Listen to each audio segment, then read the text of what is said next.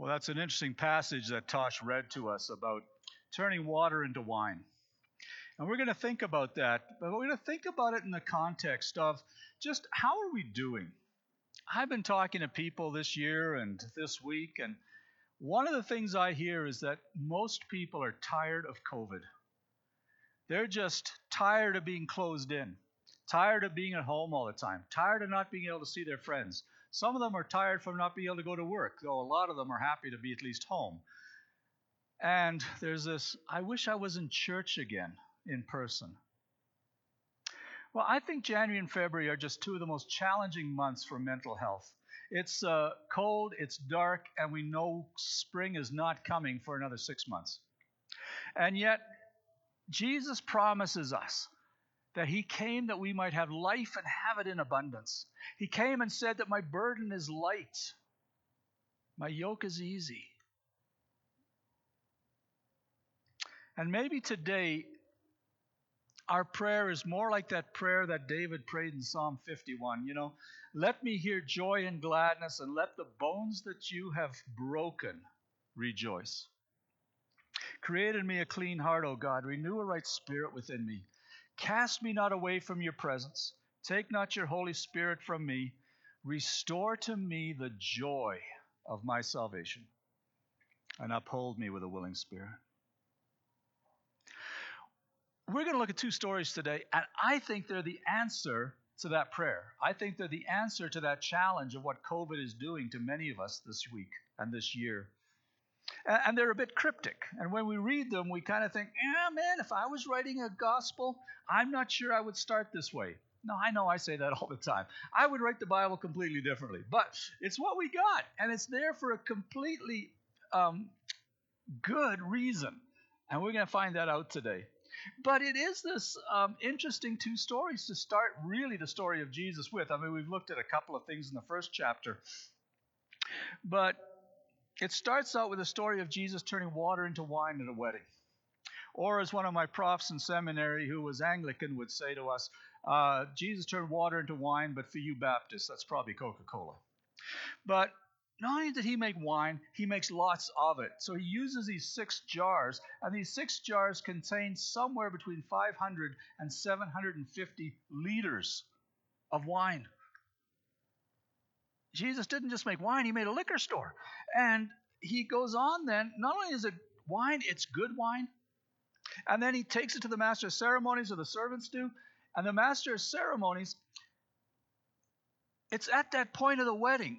And these weddings go on for 7 days. So it's at that point of the wedding where they've drunk all the wine already. And he's thinking, man, that's alcoholic wine. I'm not sure these guys are in a condition to really value how good this wine is. Well, that's the first story. Second story doesn't seem to get too much better. John tells a story of Jesus going into the temple, and he makes this whip, and he drives out the animals, and he overturns the money changers' temples. And as you read that, you think, I'm not sure what that means. What do we do with that? How does that encourage my heart? What has that got to say to, the fact that I'm suffering through COVID? And I think the answer we need to find is in the word sign. John says this is the first of his signs that Jesus did at Cana. And he goes on to list 7 of these. We'll look at them as we go through the sermons. But in the next 10 or 11 chapters, he'll have 6 more signs. He never uses the word miracle. He uses the word sign. And in John's thinking, a sign functions as a symbol of something else. So Paul Ricoeur, who none of us have read, but was a postmodern philosopher who was almost ununderstandable, talks about symbols, and he says this: they are sensory experiences that make accessible in the present a non-sensory transcendent reality. Okay, in simpler words, a sign or a symbol is something that we experience that points us to a deeper truth. So, for example, you see an engagement ring on a woman's finger, and that is a symbol of the fact that she's in love, the symbol that she's going to get married, the symbol that she has this very special man in her life. It has this symbolic meaning beyond the fact that it's a gold ring with a diamond in it. And Ricoeur goes on to say that you can kind of recognize the difference between just normal reality and a sign or a symbol, either from historical usage, which is we recognize the ring because it's become part of our history, or we see an absurdity which doesn't make any sense. It destroys, he says, the possibility of taking it literally. And I think in these two stories, we're going to find both of those. So let's just take a look at them. First one is this wedding at Cana. We've already read that. Tosh read it to us beautifully. And let's just kind of review what the story was. So Jesus, his mom, and the lads, the disciples, are all invited to Cana for a wedding. Now, Cana is a very small village. It's a short walk, day's walk from Nazareth. And that's where he grew up.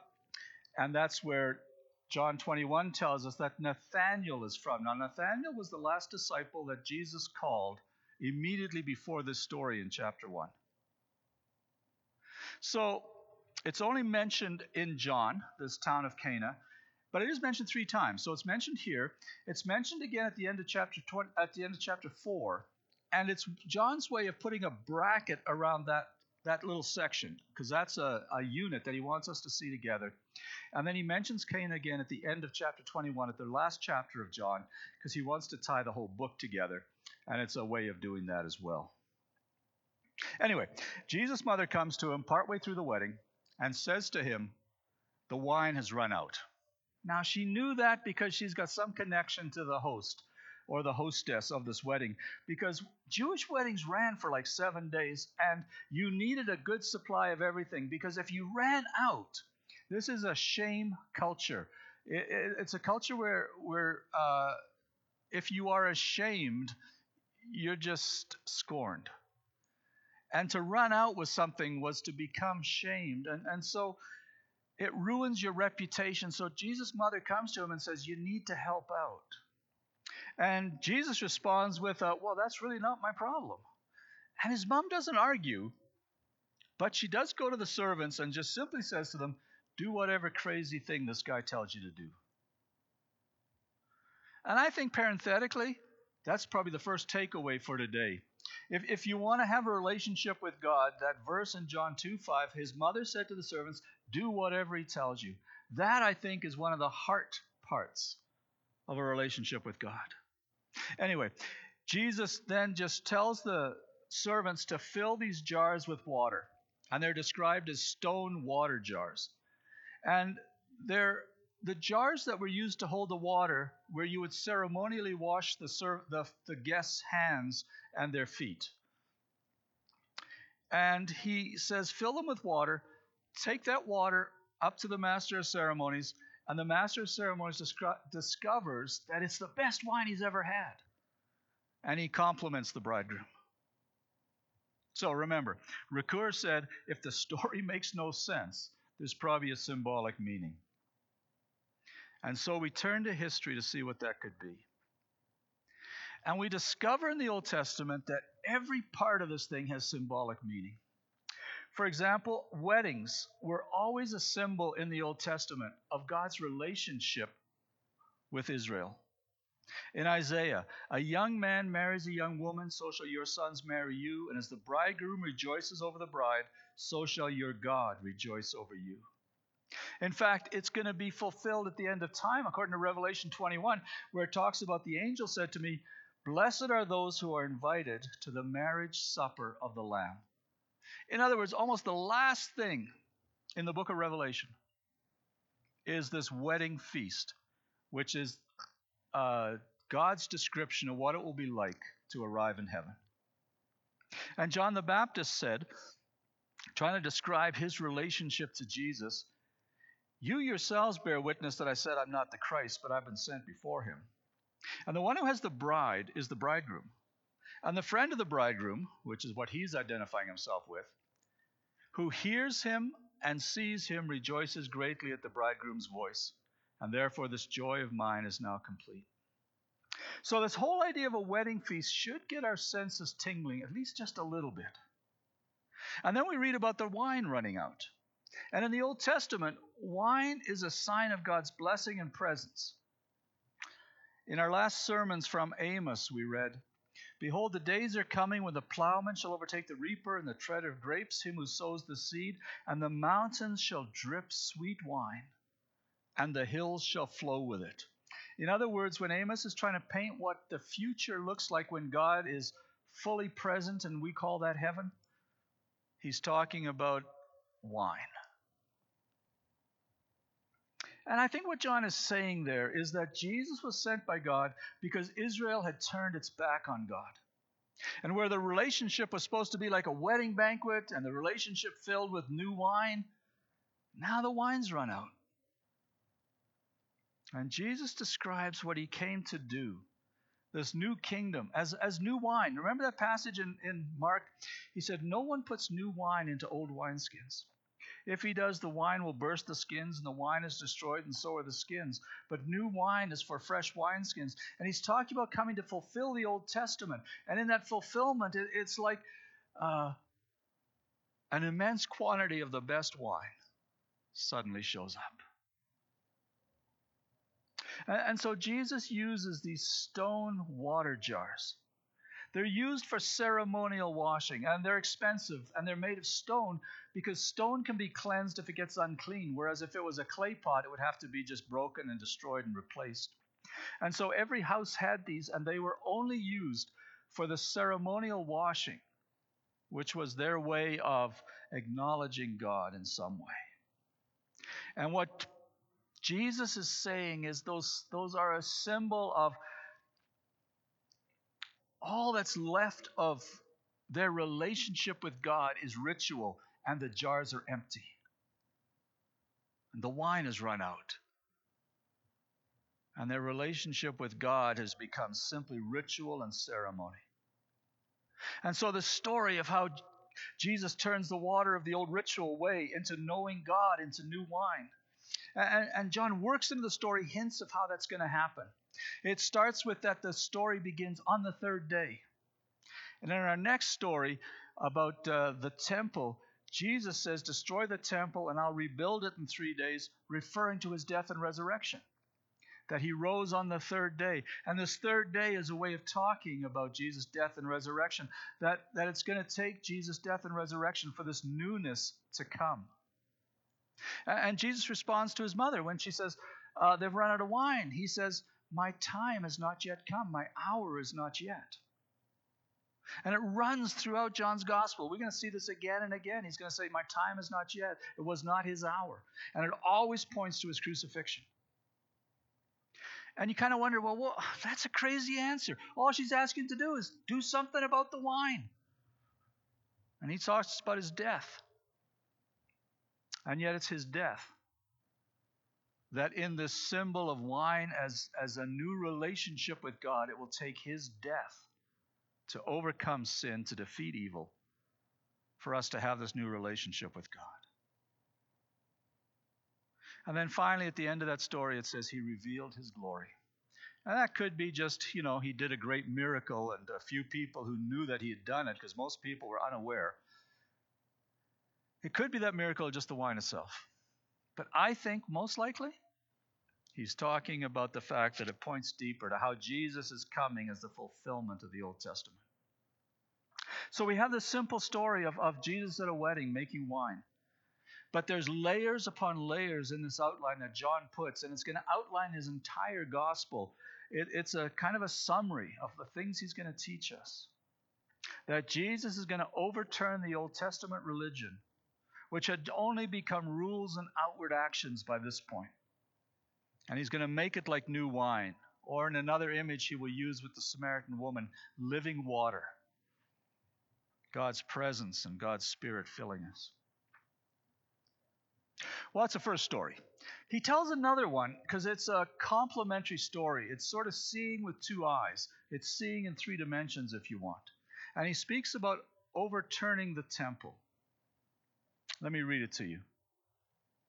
After this, he went down to Capernaum with his mother and his brothers, and they stayed there a few days. And the Passover of the Jews was at hand, and Jesus went up to Jerusalem. And in the temple, he found those who were selling oxen and sheep and pigeons and money changers sitting there. And making a whip of cords, he drove them all out of the temple with the sheep and the oxen. And he poured out the coins of the money changers and overturned their tables. And he told those who sold the pigeons, "Take these things away. Do not make my Father's house a house of trade." And his disciples remembered that it was written, "Zeal for your house will consume me." Then the Jews said to him, "What sign do you show us for doing these things?"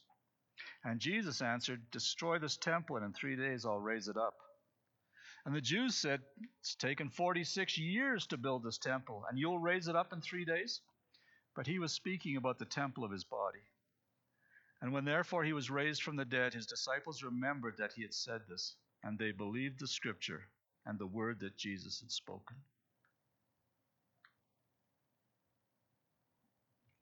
It's Passover, one of the 3 feasts that all Jews were best to go to in Jerusalem.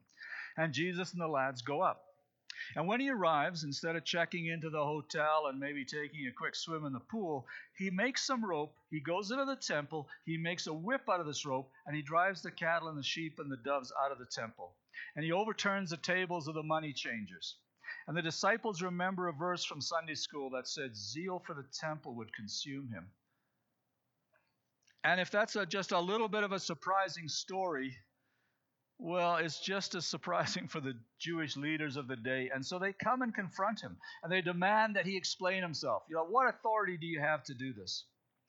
And he tells them cryptically, "If you destroy this temple, I will raise it up again in 3 days." And they tell him he's crazy. It took 46 years to build the temple, just slightly longer than it took us in our last renovation. But the disciples remember all this. It says, when Jesus was raised from the dead. In other words, it made no sense to them at the moment either. And maybe it makes no sense to you. And maybe we just need to kind of figure out, what's that story trying to tell us? Well, it falls into 2 scenes. The first scene is Jesus going into the temple. He sees the animals and the money changers. And the animals are there because they're the pre-inspected animals that can be offered for sacrifice. So you're going down to Jerusalem and you're going to offer a sacrifice. Well, you can carry Bessie the cow with you the whole way. Or, better yet, you sell Bessie up in Galilee, you get the money, you carry the money down, you buy a new cow when you get to the temple. That's what they were doing. Or a sheep, or a dove. The money changers were there because every male Jewish person had to pay a half shekel temple tax. The tax went to pay for the sacrifices that were issued every day. And everybody paying them meant everybody had some part in that daily sacrifice for sin. But that only a certain kind of money could be used in the temple. The average money that the people had pictures on it. And you could never have pictures on stuff in the temple. It was God's thing against images. And so they had to trade it in for the special kind of Tyrian money. And that's what these guys were doing. They were, for a small commission, changing the money into what's acceptable for the temple tax. And Jesus is concerned that all this commerce is taking place in the temple itself, specifically in the court of the Gentiles. And that was as far as anybody who was not a Jewish male could go. There was a court of the women, but it was very small, then a court of the Jewish men, and then there was the priests where they did the sacrifices and all these things. Now, the temple was an enormous place. So the courtyard, which is all walled in, probably bigger than the site our church is on, and we have 4 acres of land. But the temple itself in the middle of that, and then in this big expanse, that's where all the animals were, that's where all this was going on. But it's where Jewish God-fear or non-Jewish God-fearers could come, and it's as far as they could go, and it's where they would come to pray. It's where in the book of Acts they would come and meet. And all of this transaction is going on, and there's all this stuff going on. There's no accusation that these guys were unethical or making money. We read that into the text. What was bothering Jesus was that the selling was happening there at all. It used to happen on the Mount of Olives across the valley from there. And then people would just lead their animal through the Kidron Valley up to the temple. But now they were in the temple itself, and the temple was becoming much more the ceremonial place of buying and sacrificing.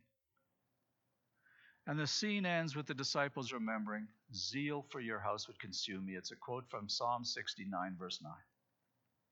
The second scene, the leaders come and ask Jesus, "What are you doing?" Why are you doing this? Now, I don't think Jesus, we tend to think of the temple as being like maybe the size of our church, and there were all these animals there, and Jesus cleaned the whole thing out. I don't think he cleaned the whole thing. I think he symbolically cleaned a corner or a part. 4 acres of land is a huge amount to clean. It's why I think you could have 2 different cleansings of the temple, because it wasn't this big thing. It was really just Jesus symbolically doing a part of it. And they ask him, what's your authority for doing this? And he says, I tell you what, you destroy this temple and I'll rebuild it in 3 days. How's that for authority? And it makes no sense. Jesus is not going to build a temple that took 46 years, that covers 4 acres of land and more in 3 days. But it's a clue that he's talking to the fact that 3 days is a clue that he's talking about his resurrection.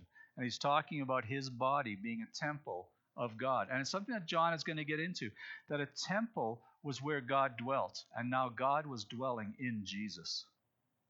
And so Ricoeur says, if you find absurdity, look for a symbolic meaning. And John actually gives it to us. The Jews then said, it's taken 46 years to build this temple, and you'll raise it up in 3 days. But Jesus was speaking about the temple of his body. And when he was raised from the dead, his disciples remembered that he'd said this. Okay, so what is John trying to tell us through these 2 stories? And what is he saying about anything that we said about, man, it's a struggle to get through COVID, that I'm just feeling dry, and I'm feeling that I'm just trapped. And John is saying that Old Testament religion pointed people towards God. Daily washing, daily sacrifice, Passover feasts, the other feasts as well. They reminded them of their sin and their need for God. And the temple, with all its special features, was a picture of the holiness of God, and it was a sign or a symbol, or it was the place where God said he would dwell and he would be present. And Jesus is saying in this part that God no longer dwells in the temple, God is in Jesus. Or as John put it in the introduction we looked at the first week, the Word became flesh and dwelt among us, tabernacled among us. And we have seen his glory. Glory is of the only Son from the Father, full of grace and truth. Or as John puts it here, he was speaking about the temple of his body. In other words, the very presence of God was now present in Jesus. He had come to fulfill the temple as he came to fulfill sacrifices. He came to fulfill the feasts, as we'll look at throughout John. John's gospel is how he fulfilled the Old Testament. And in his time here was the presence of God among us. And then the promise is that when he died and went back to heaven, he would give us his Holy Spirit, that we would have God's presence within us, that we would become temples of God, because God lived in us. And so Jesus has come to take this all deeper. He's talking about religion is no longer going to be external acts. And because of Jesus' death and resurrection, defeating evil and giving us a fresh start, and God is going to send his Holy Spirit. And he's going to live within us. And no longer will God be in the temple. And no longer will God just be in Jesus. But God will be, through his Holy Spirit, in each of us. And in these stories, what Jesus is saying is there's a new promise of a fresh experience of God. It will be like wine fermenting and bubbling, or for us Baptists, like living water, poured into the dryness of our COVID-sapped lives. And I think that's the main takeaway for this morning. And the question is, do you have this relationship with God that is more than just external? It's more than just I go to church. It's more than just I belong to a family that goes to church. It's more than just I read the Bible. It's I have a relationship with God where I have invited God to come into my life. And because I've confessed my sins and I believe that Jesus died on the cross and defeated Satan, God can come and live within me. And I can be a temple of God. I can have the new wine of God's Spirit inside me, fermenting and bubbling. And I wonder this morning, for all of us who have already made that decision, has our relationship with God just become dry and formal? Outward things that we do, maybe out of obligation, maybe out of that sincere hope that this will make God feel real. And I just think God is hoping to clear the external out of our lives. He's hoping to fill us with this fresh wine, this living water of His Spirit. He's inviting us to ask afresh this morning for His Spirit to come upon us, to draw us back to worshiping Him in spirit and in truth. And I was reading this morning in my devotions about in John chapter 12, Mary comes and she anoints His feet with this expensive perfume. And she's just bowing at His feet, worshiping Him. And I just think that's what God's inviting us to come back to worship, to come back to asking afresh for His Spirit, for knowing His presence with us, to coming back and worshiping Him, to come back and find our joy, to find what we need in this time where it's dark, it's cold, it's lonely, it's boring, it's dry. And that can become true of our relationship with God as much of our relationship with the world.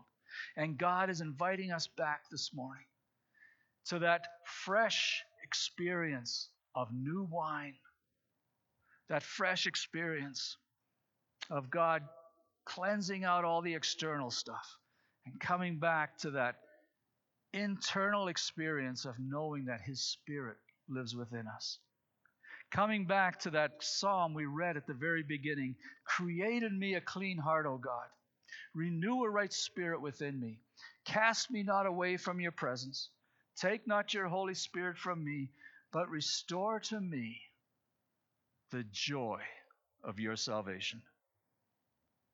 And uphold me with a willing spirit. I think that's what John is trying to say to us this morning. I think this is what John is saying through these two stories of wine in its abundance, God's Spirit poured out for us, the temple with its cleansing, that God is fulfilling all the external with the death of Jesus Christ and calling us back into a relationship where we become the temple of God, where His Holy Spirit is within us and we experience Him. And my prayer this morning is that we would just turn back to God, come back to Him and say, Lord, restore to me the joy of your salvation. Fill me afresh with your Spirit, that I may worship you, that I may serve you, that I might live with and for you. So, Father God, this morning we just pray that. We pray, oh God, for living water, for fresh wine to flow into our lives, that your Spirit would come in all His fullness and power, that you would draw us to you, that we would worship you in spirit and in truth, that our relationship with you would not just be external, but we would experience you filling our lives, restoring our joy. And Father, we pray this week, may we experience you afresh. May your Spirit fill us. And we ask this in Jesus' name. Amen.